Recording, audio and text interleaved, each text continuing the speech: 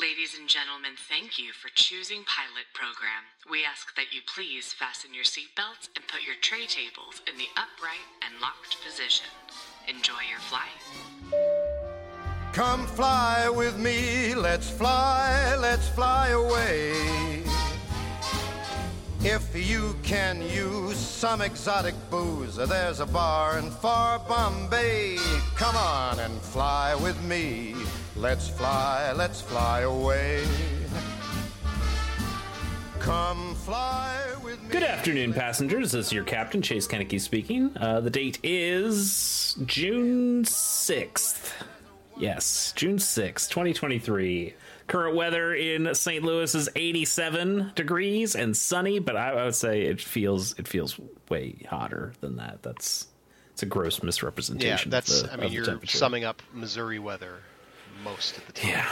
Yeah. A very fickle thing. 93 one day, then it's hailing the next day. I hate this state. I hate this state's weather, and I hate the state generally. And yet, born and raised there, you've never lived anywhere else. It's true, and I don't know if I ever will. You're a rebel. Yeah. You just want to fight against your upbringing. You're an anti-hero. Yeah, that's what they call me. I'm a regular Vic Mackey over here. Hey. Please don't be like that. Yeah, we're talking about the Shield on this episode of Pilot Program. I'm your co-pilot, Pierce Corshane. Sorry. Yeah, there you go. Yeah, Appreciate the weather's hazy here because there are forest fires in Canada, so it looks otherworldly. There's a red sun. This is Tatooine. Yeah, I don't mean to dox you. You're not in Canada, though. You're just on the East Coast of America, so you're dealing with the haziness, but you're not. Right? Yes, of course. People have it worse than I do. Yeah. No. It's not that. I'm just saying it's like you're not actually living in Canada. No. I'm on the East Coast of the United States, and we are getting Canada's ash, and apparently the West Coast, which I would think would pass over you, but not yet. Or it's too fucking hot to care. I don't know. Listen, we're above the clouds. We're maybe that's what the hail was. And Missouri has a kind of shield that goes over it. That these are some. Yeah, these are. I hate this. Good segues.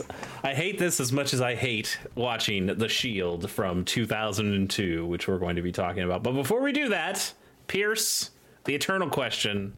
Did you watch any more of the show that we did our last episode on, which was Sailor Moon? Nope, and I haven't thought about it one single time since we recorded that episode. I've thought about it a lot, but I have not watched any more Sailor Moon. It is still, there's a little folder on my desktop that says Sailor Moon, and then it says, watch this. It's just there's a sticky note on the mirror that says, yeah, kind of. It's like a daily reminder. Hey, you're not doing the thing you said you wanted to do. I enjoyed that show, and if you go back and listen to that episode, you'll find that I relatively enjoyed that show. But it's just the time commitment to watch a significant part of that show is a lot. Sure, and also, like, no matter how much we liked the show, there is certainly, like, hey, it's literally a show made for little girls. So I would think it's more difficult to go like, yeah, I'm gonna dedicate a lot of my time to this show for kids. Yeah. Where it's like I have adult shows to watch. I need to watch the end of Succession. I need to watch The Shield. Oh, no, that's something edgy, something for my age range. I'm going to say this show is adult, but I don't know if it's necessarily made for adults. I think it's made for brain dead super patriot children. That's what I think this is. The writer's room just looks like everyone bending over, like that scene in Ace Ventura, and talking with their butts, and then pooping out a script that resulted in this pilot episode, which apparently is a critically acclaimed show. So, let's do our fair and balanced coverage of The Shield. Let's just get into it. The Shield first aired March 12th, 2002 on FX. This was one of FX's first big shows, like the first one that really broke through for them as more than a network that played reruns of other stuff. FX like this was Scott the Movies, I believe, was their tagline at one point. okay, yeah, sure. Because the best way to watch a movie is with commercial breaks and edited for content. Don't you love the edited movies though? Yeah, when it pops up and and it's like, this has been edited for content, you look to see if it's like the resolution or something. Yeah. Because sometimes they distinguish like if it is for content or if it's just for like fit the screen sort of thing. It's not in widescreen because you're watching it on an airport or an airplane TV, which is square. Anyway, I love the overdubs of the language. Yeah. Like us, that's all that stuff's great. Those are fantastic. This was kind of FX's first big premium show. Like this was a premium drama for them, and it went really well for them, despite how we're going to feel about it. And I think it inspired FX and gave them enough of a financial boost to be able to make a lot of the shows that we do like today, and that we've liked that they've come out since. So in that sense, I guess it's good that the Shield existed, but we'll continue to debate on that, I guess, as we go. The through. Shield violated rights, so you're the worst could violate relationships. I don't know. Yeah. I've never actually seen that show, so. You're the Worst is one of the best television shows of all time. I mean, and FX, they're doing good things now. I like Reservation Dogs. Pierce hates it, obviously. It's mid. I like What We Do in the Shadows. No way! I like Fargo. You like Dave? I like most episodes of Dave. You're the one who got me into watching Dave. There's the one scene where he like takes ayahuasca or something like that at Rick Rubin's place. That's a really bad episode. That has put a stain on the entire series for me. But for the most part, I like Dave. Okay. Yeah, I enjoy Dave a decent amount. And then The Old Man, which is on now with Jeff Bridges. Yeah, and we've talked about this. I've never seen that one either, but you like it? Yeah. It's good. I think it's got a fantastic pilot episode. And that we'll talk about that sometime in the very far-flung future, I'm sure. The showrunner, creator of The Shield is Sean Ryan.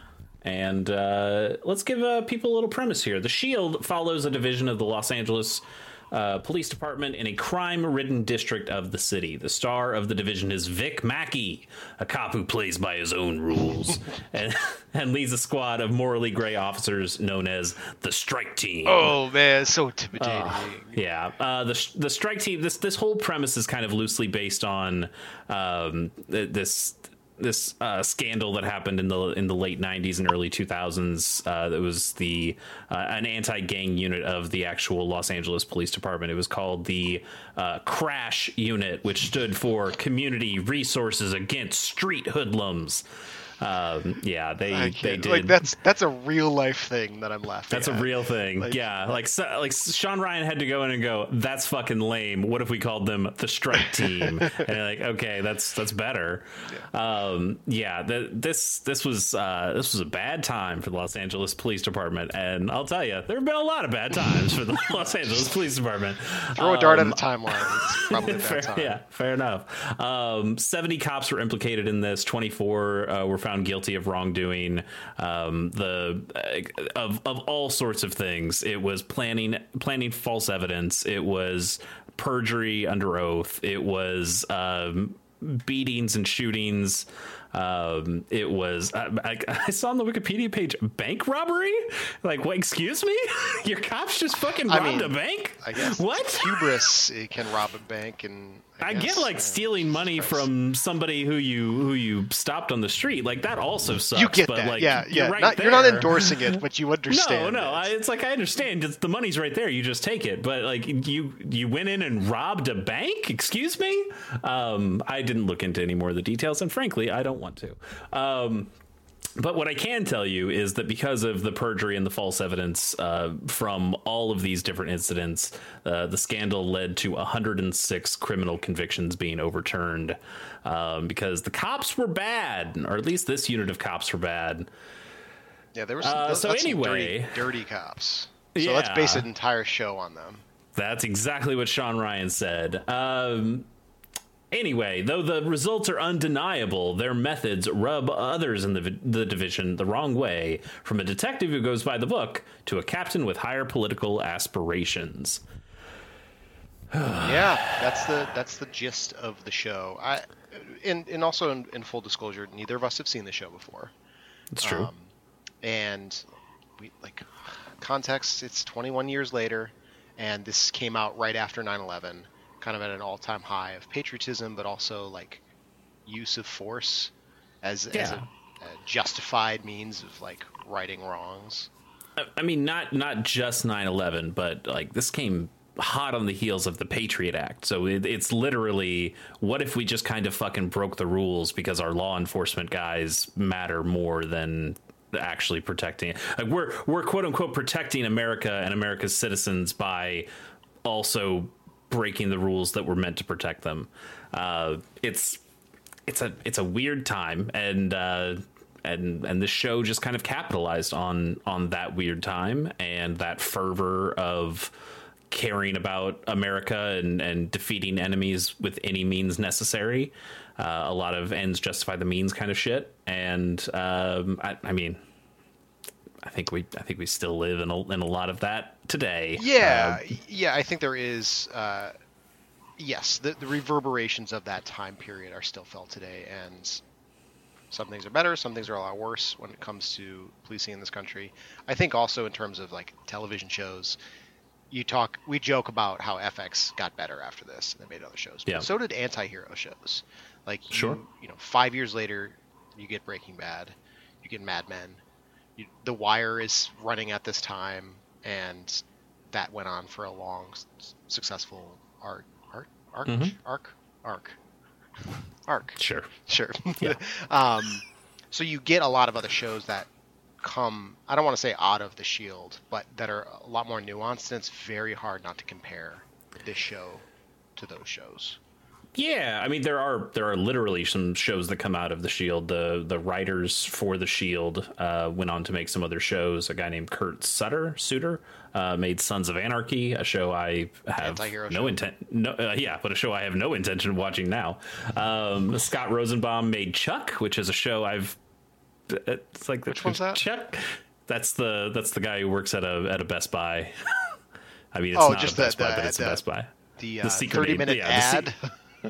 The secret agent nerd who's got Yvonne Strahovski, I think is her name. Yeah.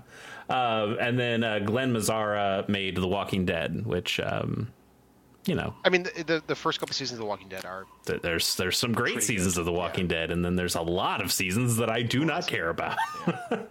Yeah. Basically, anything after the prison, I think you can easily skip. Yeah. Anyway, let's get on to my favorite part, where I tell you about some of the people in this show, and Pierce takes a bit of a break. All right, I'm going to flip this mic up and take a drink from my... Yep, there you go. Good. It'll all be over soon, I'm sure. The show stars Michael Chiklis as Vic Mackey. He had 2 Emmy nominations for this role. He won one of them. He had 3 Golden Globe nominations, and he won one of those, too. What else has Michael Chiklis done? He's the voice of the dad in the English dub of Spirited Away, which I think is sweet. One of his sweeter things. A connection that I would not make prior to you doing this research. Yeah. I mean, there are. We might get to this in other things. There are a lot of pretty big name celebrities who have done voices in Ghibli movies for the English dub, mostly because I think Disney had those, and they're like, oh, we can get some real star power behind this. Like Patrick Stewart is in Nausicaa Valley of the Wind. Shia LaBeouf, I think, is also in Nausicaa Valley of the Wind. There's some weird stuff in there. Get that back. That'll be fun. Let's see. He's also Ben Grimm / The Thing in the Fantastic Four, and also the Fantastic Four: Rise of the Silver Surfer. That's probably his best known role. Well, I guess maybe The Shield, but I don't know. The Shield is definitely his best known role. What we know him from is from that one episode of Seinfeld. Well, fair enough. Yes, we know him the best from the Seinfeld episode The Stranded, which is the one where Jerry and Elaine get stuck at a house party outside the city. Kramer is super late in picking them up. Michael Chiklis, his character, I forgot his name in there. He's the owner of the house and host of the party. And then like he gets Jerry back by coming to Jerry's apartment and then hiring a prostitute and bringing her into the apartment. And he won't leave. Yeah, he's like, hey, remember you had to stay in my house all this time? I'm going to stay in your house all this time. Well, he's a guy from the burbs who like gets invited to the city for helping them out, and then, takes advantage of that. And, like, he's gonna really cut loose without the wife. He's gonna cut. Exactly. Seinfeld, what a good show! Great show. We should do that on Pilot Program sometime. We should do like what would you call the second episode of a series? If other than the second episode. So like penultimate is the second to last. Yeah. Is there like a pen pilot? Like the air stewardess episode is number 2, and that's when we go to Seinfeld again. Anyway. Oh God, man, yeah. Let's see, what else has he done? He is Captain Nathaniel Barnes / the Executioner in Gotham. So he's got both that DC money and that Marvel money. Although I don't know, for those Fantastic Four movies, I think are a little before the real Marvel money started pouring in, right? Are those even on Disney Plus if you wanted to watch them?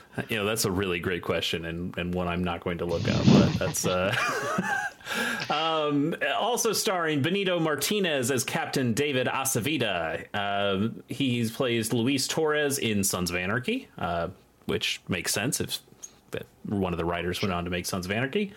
He plays Senator Hector Mendoza in House of Cards. I remember him in that role. He's pretty good in it. House of Cards, a show that we can't do on Pilot Program. Why can't we do that? Kevin Spacey. Oh, yeah. It's why we also can't do Louis on the show, because we're just that. These woke soft boys who won't cover these. Yeah, I mean, I guess we could. Criminals. I mean... Yeah, next episode we're taking on the Cosby Show. Let's talk about other things. Exactly. Let's talk about other things. We have to do every television show in history. We can save those for the end. Right? Yeah. We'll just get really controversial in the year 3094 when we finally finish. When our AI overlords have expunged the records of all human beings because we're all slaves. Yes. Chase 3965 and Pierce 8470 can't wait to tell you about Kevin Spacey's performance in House of Cards. We can. The AI is going to be doing this podcast too. They could do these episodes. That's fair. That's fair enough. But they have to use our names. Like we own the copyright, right? That's right. Yeah. I don't know. We're holograms. I guess so. Benito Martinez also has various guest spots in everything from Star Trek The Next Generation, The X-Files, Monk, Numbers, Bones, 24, Burn Notice, and The Leftovers. I'm sure he plays a politician in most of those. He has a very dignified air. Yeah, and then in the least dignified air I could find, he also voices Kamsen, I think is how you pronounce that name, in Metal Gear Rising's DLC only boss fight. I'm shocked they made a DLC for that game. I think it was relatively popular. I like that game a lot. I'll tell you, listening to I listened to the boss fight just to see, like, oh yeah, sure, let's hear his performance. It sounds nothing like this man. I don't know if it's just, hey, he's in kind of like a robot body, so let's make him sound more like a robot, but he sounds absolutely nothing like anything that Benito Martinez would have sounded like on any of the things I've heard him before. Anyway. I just think that's funny. Jay Carnes plays Holland Dutch Wagenbach. He plays Agent Joshua Cohn in Sons of Anarchy. Yeah, go figure. He has guest appearances on Frasier, Cold Case, CSI, and CSI Miami as 3 different characters. I think that's impressive. I think CSI is the one that he plays 2 different people on. Then in CSI Miami, he plays a 3rd different person. Just real evidence of what those showrunners think of their audience. Yeah, it's like, who cares? Whatever. These guys are in single episodes. The CSI verse is very important to me. I wish they would release some episodes that cleaned up some continuity issues. Yeah, there you go. I do like to think that whenever that happens, it's somebody who's like, oh well, it's like a witness protection thing or a secret identity. I don't want you to know that I'm actually that guy. Yeah, you could, in your own headcanon, you could make up whatever the fuck you want. Yeah, of course. He's also been on. Sorry, one more thing. In one of the guest appearances on CSI, I think it might be the CSI Miami one, his character is also named Wagenbach, which has to be. I mean, it has to be. CSI is a CBS show. Like, there's not even. I'm not saying that like Wagenbach is under the rights of Fox and FX, but like, it's just crazy to me that someone either didn't watch that episode and just like. No, they must have watched it. There's no possible absolutely way. They watched it. Absolutely is some writer going, hey, I really like The Shield. I'm going to try to name this guy Wagenbach. This is a tip of the hat to all the Shield and then nobody else watched The Shield or cared or remembered his name is Wagenbach and not just Dutch. So not everything lived on the internet forever like it did when this episode probably came out. Sure. He's also had guest appearances on Burn Notice House and Law and Order SVU. I actually do remember him on Burn Notice. Once I read that, I went, yeah, you were like a minor villain on that. Other than Frasier, these are the most average shows. Like this is Motel. Playing when that's you why walk it's insane that you said Reservation Dogs is mid, because Burn Notice is the most mid show of all time. Yeah, it's like that in Suits. Yes, I like Burn Notice, but it is absolutely mid. Reservation Dogs is at least better than that. That's right. Yeah, it's definitely. Let's see, who else do we have here? Carol Christina Hilaria, I think is how you pronounce that. Is played. Wait, what? She's titled as CCH. That's right. Sorry, that's her full I name. said the full CCH thing, but yeah, she's just known as CCH Pounder. She plays Claudette Wims. She also played a district attorney, Tyne Patterson, in, say it with me, Pierce, Sons of Anarchy. Yeah. And then I did have a note here because I didn't actually know this information yet, and I just have, did FX just rehire the whole fucking cast? Even Chiklis shows up in the show eventually. It's like the HBO model. Like, oh yeah, like you get people you know, and then you have. Then you like brand all your shows with these actors. Is that an HBO thing? I thought that was. If you look at some HBO shows, like there's a lot of crossover between the actors and the different. Okay, I guess I've always. I mean that same phenomenon, but I always put that with something like Wes Anderson, like he works with the same 8 people all the time, or Adam Sandler stuff. The Farrelly brothers. Sure, yeah, or like even the Coens. It's like, oh, look at how many people show back up for Coen's movies. Anyway, she also plays Moat in Avatar and Avatar: The Way of Water. Pierce, those are the highest grossing movies ever. Except for like Avengers or some bullshit. Hope to God she's getting a mailbox check. For that. She also plays Dr. Angela Hicks in ER, and Claudette Kane, Lana's mom, in Archer. Hey. Archer sighting, everybody. Why none of these people have their own shows named after them, though? I know that is disappointing. How has there not been the Michael Chiklis show with Michael Chiklis? It's definitely a Fox News show. Yeah. And then even though he doesn't. I mean, he's in this episode, but he doesn't have a real big pronounced role in the pilot. I did want to mention Walton Goggins plays Shane Vendrell. He plays Boyd Crowder in Justified. He plays Venus Van Dam in Sons of Anarchy. And then the one I care about most, I don't know, Pierce probably thinks this is mid too. He plays Baby Billy Freeman in The Righteous Gemstones, which I think is I can't. Okay. It's good. It's a good show. John Goodman, good St. Louis boy. I like John Goodman. I don't know. He's great. Pierce, it's now my favorite part of the show where you tell me the synopsis that I wrote. I have written these in the past. You wrote this. That's true. That's true. And I read through it prior to hitting record on this, and I liked what you wrote. So thank you. I didn't edit anything. It's not too long? Not too long at all. It's one paragraph. Bear with me while I stumble over these words. Even stumbled over that. A woman is murdered in her home, and her 7-year-old daughter has been kidnapped. Dutch and Wims interrogate the drug addict father and learn that he killed his wife, which he confesses almost immediately, and sold his child for drug money. The man he sold her to... $200 of drug money, by the way. Yes. I'm going to say a human life is maybe worth more than $200. Yeah, we'll get Especially to that. if it's your child, but okay. Yeah, we'll get to that. The man he sold her to is a pedophile, which the father knows, but not for girls this young. And this man traded the daughter to a different pedophile, this time a doctor. Meanwhile, Vic Mackey is planning a large drug bust with his strike team, with the help from a new member who is a plant by Captain Aceveda, who knows Mackey is dirty and is trying to prove it.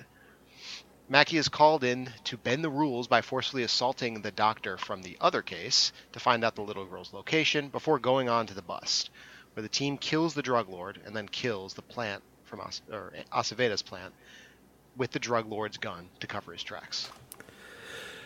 Pierce, we've kind of mentioned it before, but I'm just going to cut to the quick. This might be one of the worst hours of television I have ever watched in my entire life. This is pretty bad. It's not that it's poorly made. Yeah, I think that's why I was like hesitating a little bit. Is that the production value is fine. The sets are fine. Some of the acting, music is great. The music is great, especially the ending. Yeah, I hope you like Kid Rock. Yeah, the Ba with the Ba. I think that's the name of the song.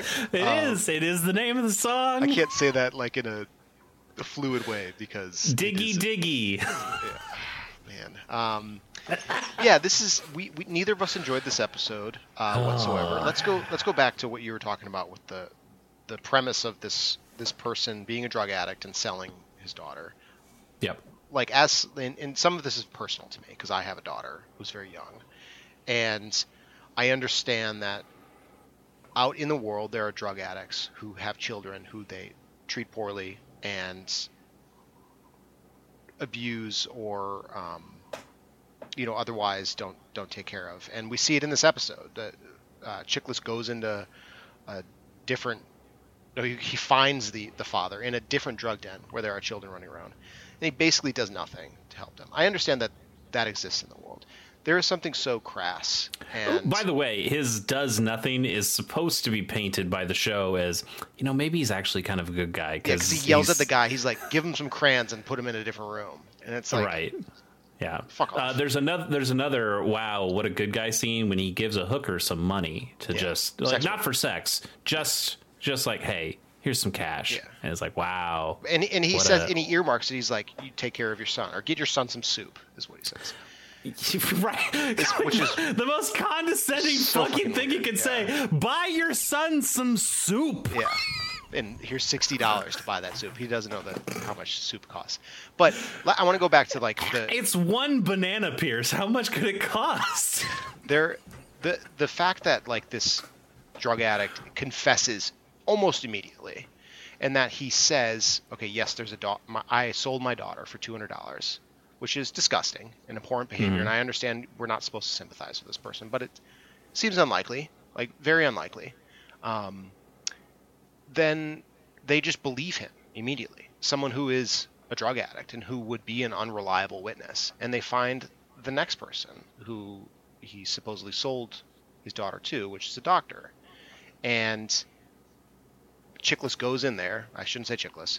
Vic goes in there and beats the hell out of him to extract the information of where this young girl is. And they find her locked up in a basement.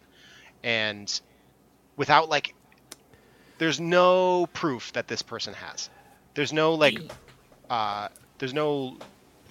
procedure when it comes to this law enforcement, and yet it all works out for them. They get both perps and they get the girl back, with their like tough ways, and they think that their force is justified. I will and the show justifies it by going look the results worked. I think. I'm trying not to give this show credit because, again, I find this show absolutely abhorrent. But I can understand you're dealing with a missing child, and the things that you have been told, at least, is that she is in the possession of a known child rapist. So I can understand that some police officers might go, we don't going by the book can be slow. This child could be dead. We need to cut through some of this red tape to get to the girl so we can save the day. So I can kind of understand that, except that the show, this episode, all it does is glorify Vic Mackey, who is Chiklis's character, who is the guy who is bending the rules, breaking the rules, being a total shitbag, and not only never really getting called on it, but being celebrated for it. He just tells his boss, "Yeah, fuck off, you don't matter," and his boss is like, "Man, I guess you're right." Even though in the background the boss is like, "Oh, we're gonna try to get him. We're gonna get this plant in there," and then at the end of the show, without any warning, which is very surprising, but also very logically lame, like they just kill the plant. Because it's like, oh yeah, we knew all the time, obvious, because I'm the cool guy. I wear the leather jacket. I got all the one-liners. I have this. I'm flippant with authority and also with like death and violence. Yeah, it's. I think you put in your notes here that I didn't read any interviews with the showrunner Sean Ryan. You said something to the effect of, he didn't think this show would get picked up, so he put all shock and awe in it, and it did get picked up, and he had to run with it. But if he could go back in time, he would stretch out some of these plot points, which I think the show would benefit from, because you cram this like chase into this the pedophile chase into one episode. It feels like a procedural. It feels like the first half of Law and Order, where they find the perp, they find the victim, and then they kick it over to the lawyers. But and for what you were saying, like the payoff of him killing the plant is shocking, but not very earned. And if they stretched this out over the course of a couple episodes, it would have been better. And again, we are pilot program. We're only watching the first episodes. I know that the death of this officer is something from what I've read, is something that does affect the show. It's not just, oh yeah, we murked that guy in episode 1 and it didn't ever matter. No, it comes up all the time. You have new people leading investigations, but the idea for me is that like you said, Sean Ryan wrote this episode because he just kind of wanted to get it out. And he's like, this was in my brain. This is the story I want to tell. I'm going to write it all on one thing, and it probably never get picked up. So whatever. It's just my own little pet project. And then it did get picked up and it did get made. But this was his idea. This was the show he wanted to make. Was this one episode of television? It is very different from Deadwood. When we watched that and we talked about how it felt incomplete, it felt like the beginning of something that just, and when we're watching it doesn't have a beginning, middle, and end. It has a beginning, and the show then goes on because that's what the show was built to do. This wasn't. This was built as one thing. And yes, if we get more, we'll figure out what the rest is later. But this was a thesis statement of an episode. And I think their thesis statement fucking sucks. I think it sucks, yeah. And I sort of outlined this in my notes as well, in that if you compare it to other shows with anti-heroes or with that are dealing with law enforcement and like the complexities of law enforcement, like The Wire or like Breaking Bad, those shows come later, and they do have the benefit for us in that we've seen the bulk of those shows. At least I have. I don't know about you. Yeah. So I know the how ones you mentioned anyway. Yeah.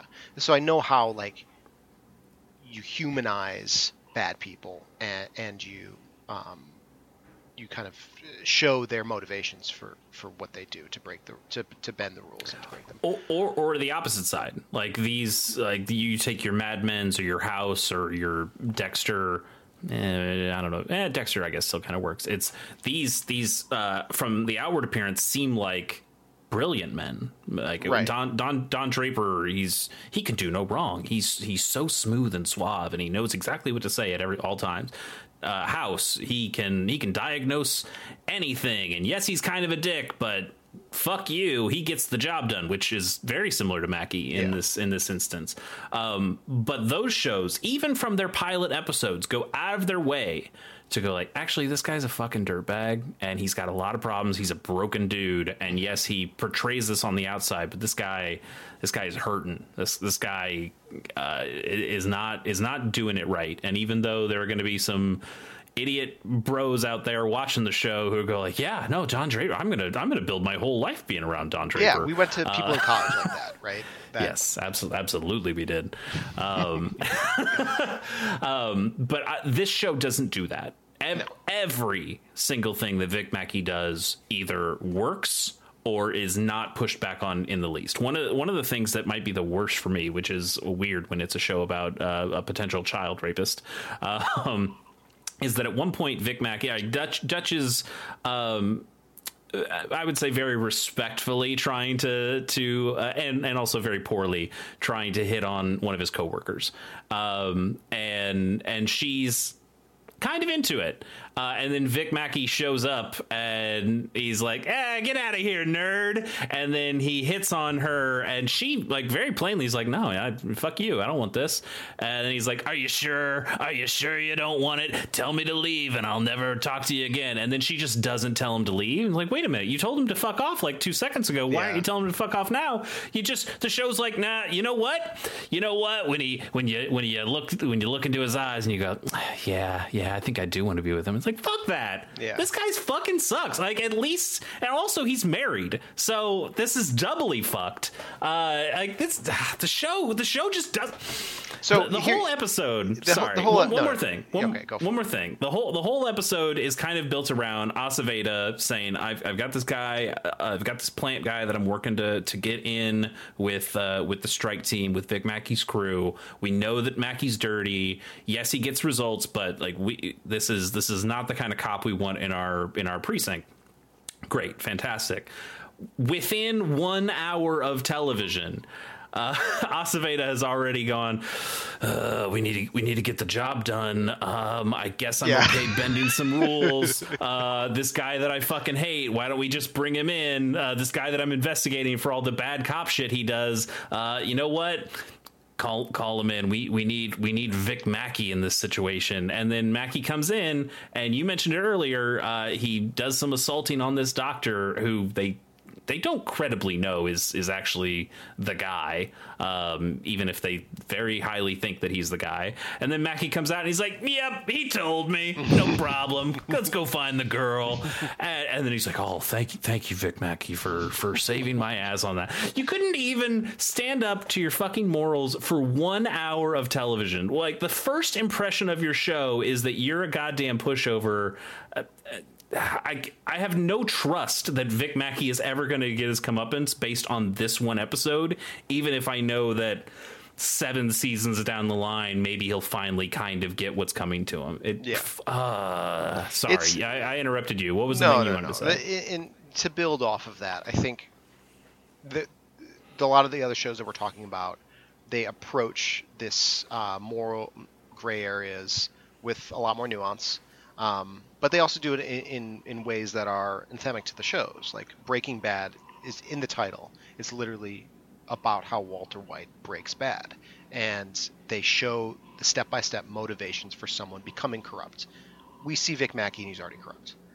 And so we don't get to see like what led to that. We get to see very little of any of the police officers' lives outside of their jobs. And for that matter, the criminals. In a movie like... We do get one backyard barbecue. We get one backyard barbecue, but then they immediately start talking about work. Yeah.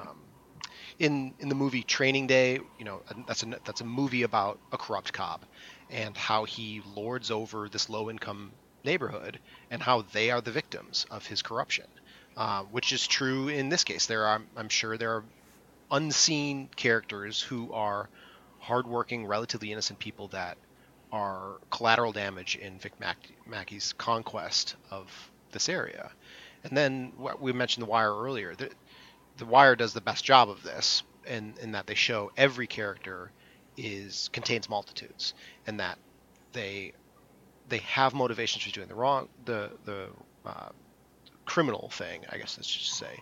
They make mistakes and they learn from them. They do the right thing. They try to take care of the people around them, whether they're a drug dealer, whether they're a cop, or somewhere in between. I think what I really don't like about The Shield is that it almost violates sort of a core tenet of any sort of storytelling, but specifically television in this era, which is talking about the human experience. And in The Shield's view, it is nihilistic and it is inhumane with how people are treated, and specifically people existing in a society that is increasingly complex. They put all that aside, and it's this person is bad, this person is bad. This person is bad, but he's attacking the other bad people, so maybe he's the good one. Like, it is such a... He's the guy you want in your corner when the chips are really down. Right, yeah. It's such like a poor argument. And it is unbelievable. Because if you have watched enough television, but if you just like walked around the world for a long time and you went across the street to someone you may hate and you talk to them about their lives for a little bit, you would either find some common ground or you would understand them a little bit better. And this show doesn't offer any of that. And it has a lower bar because it is a network television show that these people can literally tell what they feel at any point, and the writers never give them that opportunity. They never give them an opportunity to show any sort of depth, and it's just senseless. It's a senseless show. Yeah, and I mean, again, I feel like I have to qualify this, and we qualify it all the time on Pilot Program. We watched the first episode. There's absolutely a possibility that this stuff does develop more as episodes go on. The show also has a relatively large cast. We need to introduce all of them. We need to kind of give the impression of what this show is going to be like week to week, I suppose. I just think we're given a really bad first impression that this guy is king of the castle and everyone else can fuck off, and there's zero chinks in his armor. He's untouchable, and when somebody tried to touch him, it immediately backfires on him. We don't even get a second episode to realize what happened.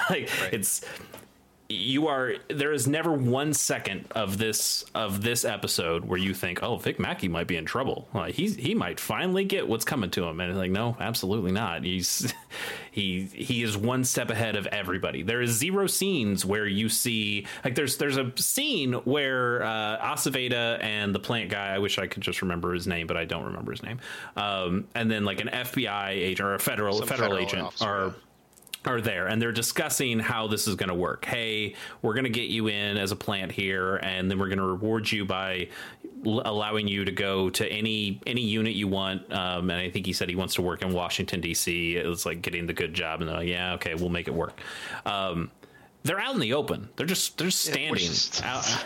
Absolutely absurd. Which is such a...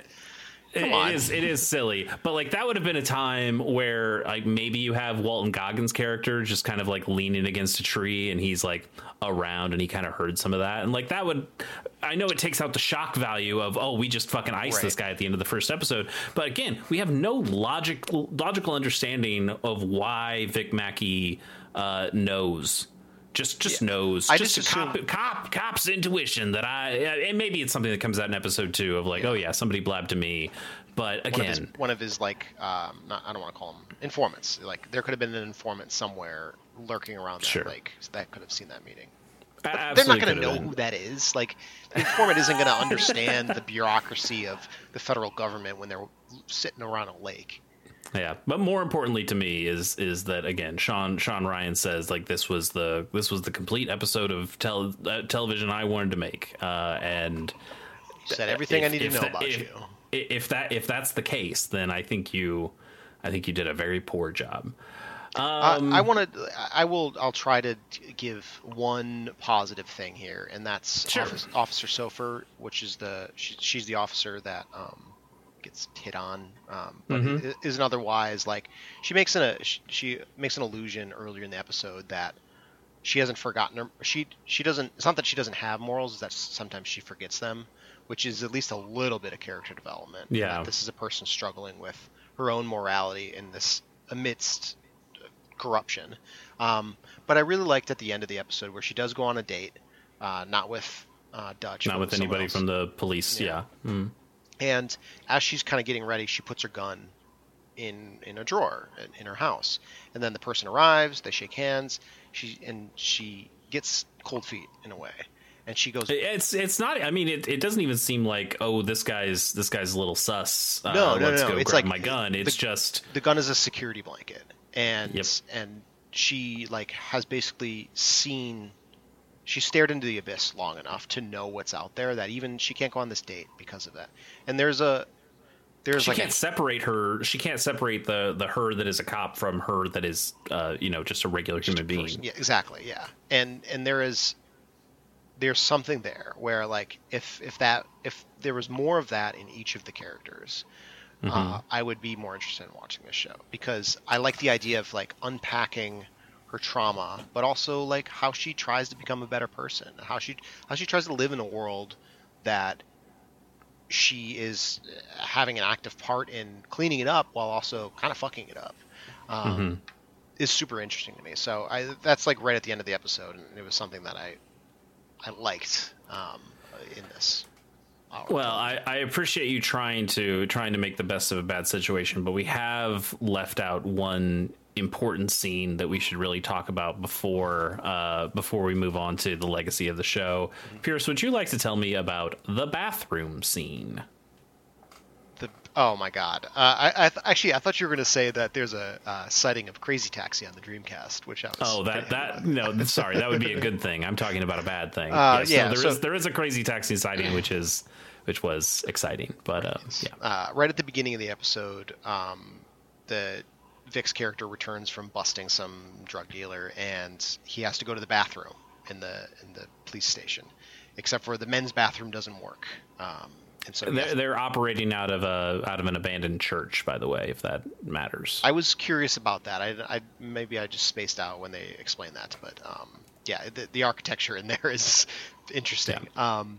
And so he goes up to the bathroom. Oh, the bathroom's not fixed, and he's got Aceveda wants to talk to him in his office now, but he has to take a piss. He has to go to the women's room. And he turns around. I don't even know what he says at this point, but he basically gives a speech to the entire office that they're out fighting the good fight. We're fighting crime, and you can't even give us a men's pisser. Yeah. Whatever. That's probably not exactly the line either, but it's close his voice enough. doesn't sound like that. But yeah, it's something like that. And like a scene out of the subreddit that happened, everyone applauded, and literally applause for him.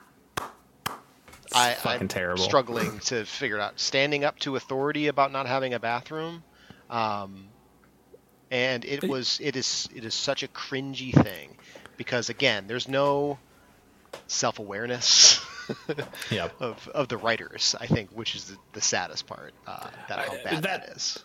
And that is kind of the thing to me about the entire episode is I don't feel that the writers think Vic Mackey's a bad guy.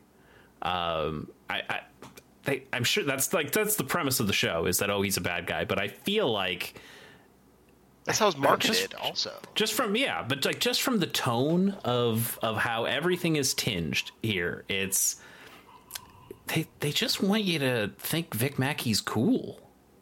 Yeah, I think that he is, he is in a war zone, and that. Which is also like, listen,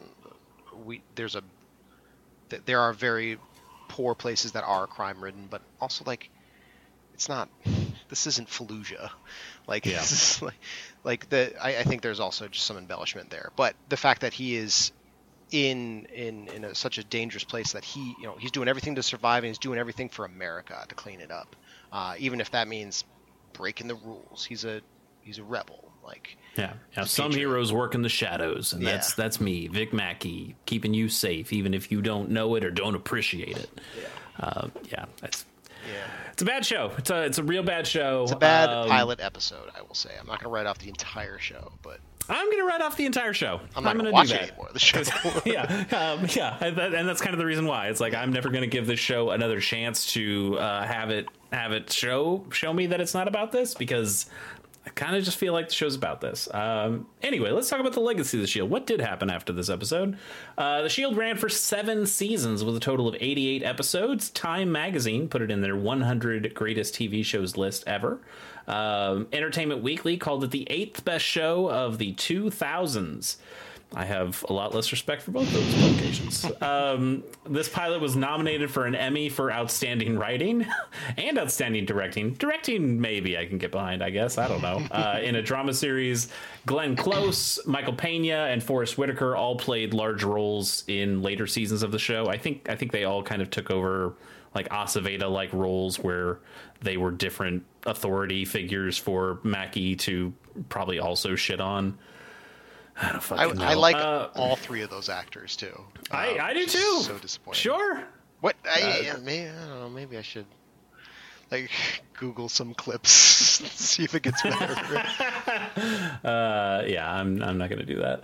They made a The Shield video game. It was developed in 2007 for the PlayStation 2. It got poor reviews. Yeah, I mean, the PlayStation 3 was out at that point. Sounds about right. Also, which is kind of a weird thing. It only came out on the PS2? The PS2, Pierce, has a very large install base, so even if you have the PlayStation 3 out, it was also $600 or whatever when it first came out. People were making PS2 games because people were buying PS2 games. People were, but that also says something about their budget. You know what? It probably does. I mean, you're making a game about the Shield. Anyway, like we mentioned, writers for the Shield went on to make Sons of Anarchy, Chuck, and The Walking Dead. Pierce, that was the Shield. I'm never gonna watch or care about the show. No, again. I'm never gonna watch it either. I would much rather watch Sailor Moon, or the next show that we're gonna. I would watch. Also very much rather watch Sailor Moon. We want to do something different. One, to just get the taste of the Shield out of our mouths, and to get the taste of something else into our mouths, we're doing a cooking show. We want the taste of hell in our mouths. Yes, we've decided, inspired by a coworker of mine who said, "Hey, I'm watching Hell's Kitchen." I was like, "We could do Hell's Kitchen. I don't care. Well, sure, I'll watch that." I don't know. Cooking show might be interesting. I don't know what the premise of Hell's Kitchen is, other than it's a place. Yeah, Gordon Ramsay's in it, right? Yeah. I or assume Gordon he Lightfoot, yells at, as I like to call him. Yeah, I assume he yells at people as they attempt to make food. Sure. In one way or another. But yeah, I don't know. It's on Peacock. It's on Tubi TV. For the Shield, it's on Hulu, I guess. Yeah. You can watch the Shield there. Watch something else. Yeah, don't. Like, you can do so much better than the Shield. Any of the numerous properties that we named during this as a comparison. Watch any of those. Yeah. Don't watch House of Cards. Yeah, before the whole Spacey thing. House of Cards is a better show than the Shield. Don't watch House of Cards either. That show, like, puts Spacey aside. It does not get good at the end. It's bad. Oh, at the end? No, yeah, they did like the last whole season without bad. Kevin Spacey. That's fucking awful. Absolutely. Yeah. Hey, Kevin Spacey, bad guy, but he did a great job in that show to make you interested in the show. And obviously it did not work without him. And then the show died the way it should have. You should, though, if you do want to watch House of Cards but don't want to deal with any of the Kevin Spacey stuff, watch the original UK version of House of Cards. It was on Netflix at one point. I really liked that show. I thought that was very good. Back when Netflix first started streaming and they only had House of Cards, I remember having this abundance of time and being like, I should watch the show that inspired this show first, because that's how much free time I had in 2013 or whatever. Yeah, that's 100% what I did. It's, there's a new, this House of Cards show looks interesting. What if I watch this British House of Cards show that is on Netflix as well before I start watching the other? And I got to say, really enjoyed House of Cards UK. Yeah. It's like the UK office. I'm sorry. Mid. Just another mid. That's another mid show to Pierce. Man, we should keep that going. Every show is mid to Pierce. Looking back on our episodes, real quick ranking. I'm just going to give you the mid or not mid. All ranking. right. Yes, I love this. We've had 11 episodes so far. Pierce. I want to kind of do this for an episode 50. We'll come back and we'll rank a bunch of dumb shit and do some silly shit. But yes, we've done over 10 now. You tell me where these 11 shows rank. Seinfeld, not mid. Sorry. You're just giving a mid ranking, not whether they're like not a. No, I'm not going to rank list. them in order. I'm just going to rapid fire. We'll save it for the 50. We're doing the Gladiator style thumbs up, thumb down, yes. or in Pierce's case, thumb continue to be to the side because that's the most mid way to put your thumb. Seinfeld gets thumbs up, not thumbs mid. Up. Thumbs up from Seinfeld. The Pierce, Boys. how do you feel about The Boys? The Boys is mid. Voice is mid. The voice is really mid. Pierce, WWF Monday Night Raw. Hard mid. Maybe low mid. I think at least that first episode, real bad. Yeah. Real bad. I am a wrestling enjoyer, but that episode bad. Yeah. MASH, Pierce. MASH. Yeah, thumbs up. Pretty good. Pretty good. Yeah. In Living Color. This one's tough. I'm going to go mid. It's because some of the sketches did not hit, and you can go back to the we talked about that on the episode. I think there are some really high highs in that episode, and there are some pretty low lows. Yep. And you know what happens? Law of averages, mid. It's mid. What do you want me? Blue Blazes. Thumbs up. Are you gonna? Okay, good. I'm glad you're not gonna break my heart. I like Blue Blazes. Archer is low mid. Yeah, it is. Yep. Deadwood's thumbs up.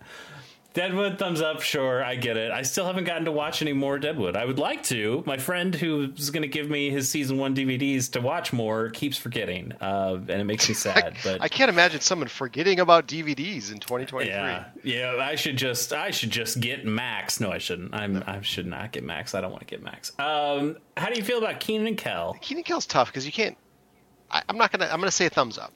It's still a kid show though, and so it's like it's graded on a curve. And same with Sailor Moon. Thumbs up for its day, mid to day. Sure. Yeah, I'm gonna give Sailor Moon a thumbs up though. I Sailor enjoyed Moon's Sailor a thumbs Moon. up. Shield is and the Shield. How do you feel about the Shield, Pierce? The Shield is the worst show we've seen so far. It is the worst show we've seen so far. Yeah. And I don't see a lot of shows beating it for that title. No, we learned our lesson. We're not going to pick a bad show the rest of the way. I'm not going to run down any of the shows on our "Hey, we're going to watch this someday" list. I will tell you, it is an incredibly long list that goes 7 pages down in a Google Doc. It's every show ever made. Yeah. Well, I think every show ever made would maybe have slightly more. Hey, Sailor Moon is down on this list. I can cross that off. Look at us. The list is shorter now. Congratulations. Yeah. But just like scanning a little skim of this, I'm not seeing any show that I mean, hey, there's always a chance, right? There's always a chance that something in here is Garfield and Friends awful. Is on here. I would much rather watch 3, 4, 5 episodes of Garfield and Friends before I watch one more episode of The Shield. Mm-hmm. Anyway, this show sucks. I really fucking hate The Shield, and I don't care. I don't care what anybody thinks. It's a bad show. Pierce, it's time for our plugs. If you enjoyed this episode of Pilot Program, certainly more than you enjoyed that episode of The Shield, you can watch more of our stuff. shows.acast.com/pilot program, where you can watch any of the other 10 shows that Pierce has mentioned. I would suggest watching ones that weren't mid. Yeah, watch some shows that we liked. That's just me. Yeah. As for me, I don't know if I've plugged my own Twitter that much on the show. I'm at Chase_Koeneke. That's Koeneke on Twitter. As long as Twitter continues to live. I was going to say is before it turns into a garbage fire, but it's been a garbage fire for a long time. Yeah, I don't think it'll ever shut down. I think it just slowly dwindle. Yeah, That your follower count will be a large one. I know it's a very obvious thing to want, but I want something that's like Twitter that everyone goes to and isn't Twitter. It's just where are we going, guys? Where's the after party? Getting off social media. This party is fucking over. That was a failed promise from the era that the Shield was popular. But if you still have your Twitter account, maybe follow at Pilot Program Pod on there, and you'll get to see when our episodes come out. Anyway, that's all I got. Pierce, instead of plugs, you do some music recommendations. I recommend one album or one song that I really dig. Kid Rock's Ba Witta Daba Daba it's not Kid Daba Rock. Witta Daba. I'll tell you that much. This album actually has nothing to do with this episode, thank God. That's great. So it's good? It is very good. It's I've talked about Billy Woods in the past. He's an abstract rapper from New York, and he did a new album that got released last month called Maps with this producer Kenny Siegel. It's very good. If you like lyricism and you like hyper-specific raps about this guy's life as a traveling musician and music label executive and just all around like dad living in New York, it's just a really spectacular album with awesome production. So check it out, Billy Woods and Kenny Siegel. It's called Maps. Nice. All right. Well, it looks like we've just about reached our destination. Next time, as we said, we're going to be watching Hell's Kitchen, so you can watch that and be prepared for us to talk about it. And that's pretty much it. I guess I could tell you about Casual Hour. It's a show. It's another podcast I do with my friends Bobby Pease and Johnny Amazich. Go to thecasualhour.com. We talk about video games. But that's it. That's it. Pierce, you're free. You never have to think about the Shield ever again. I've given you this gift. Wow. Thank you. It's been, this was an experience that I think I was the one that picked this show, so I have you were myself. Yes, that's correct. And I have no one to blame but you. That's fair.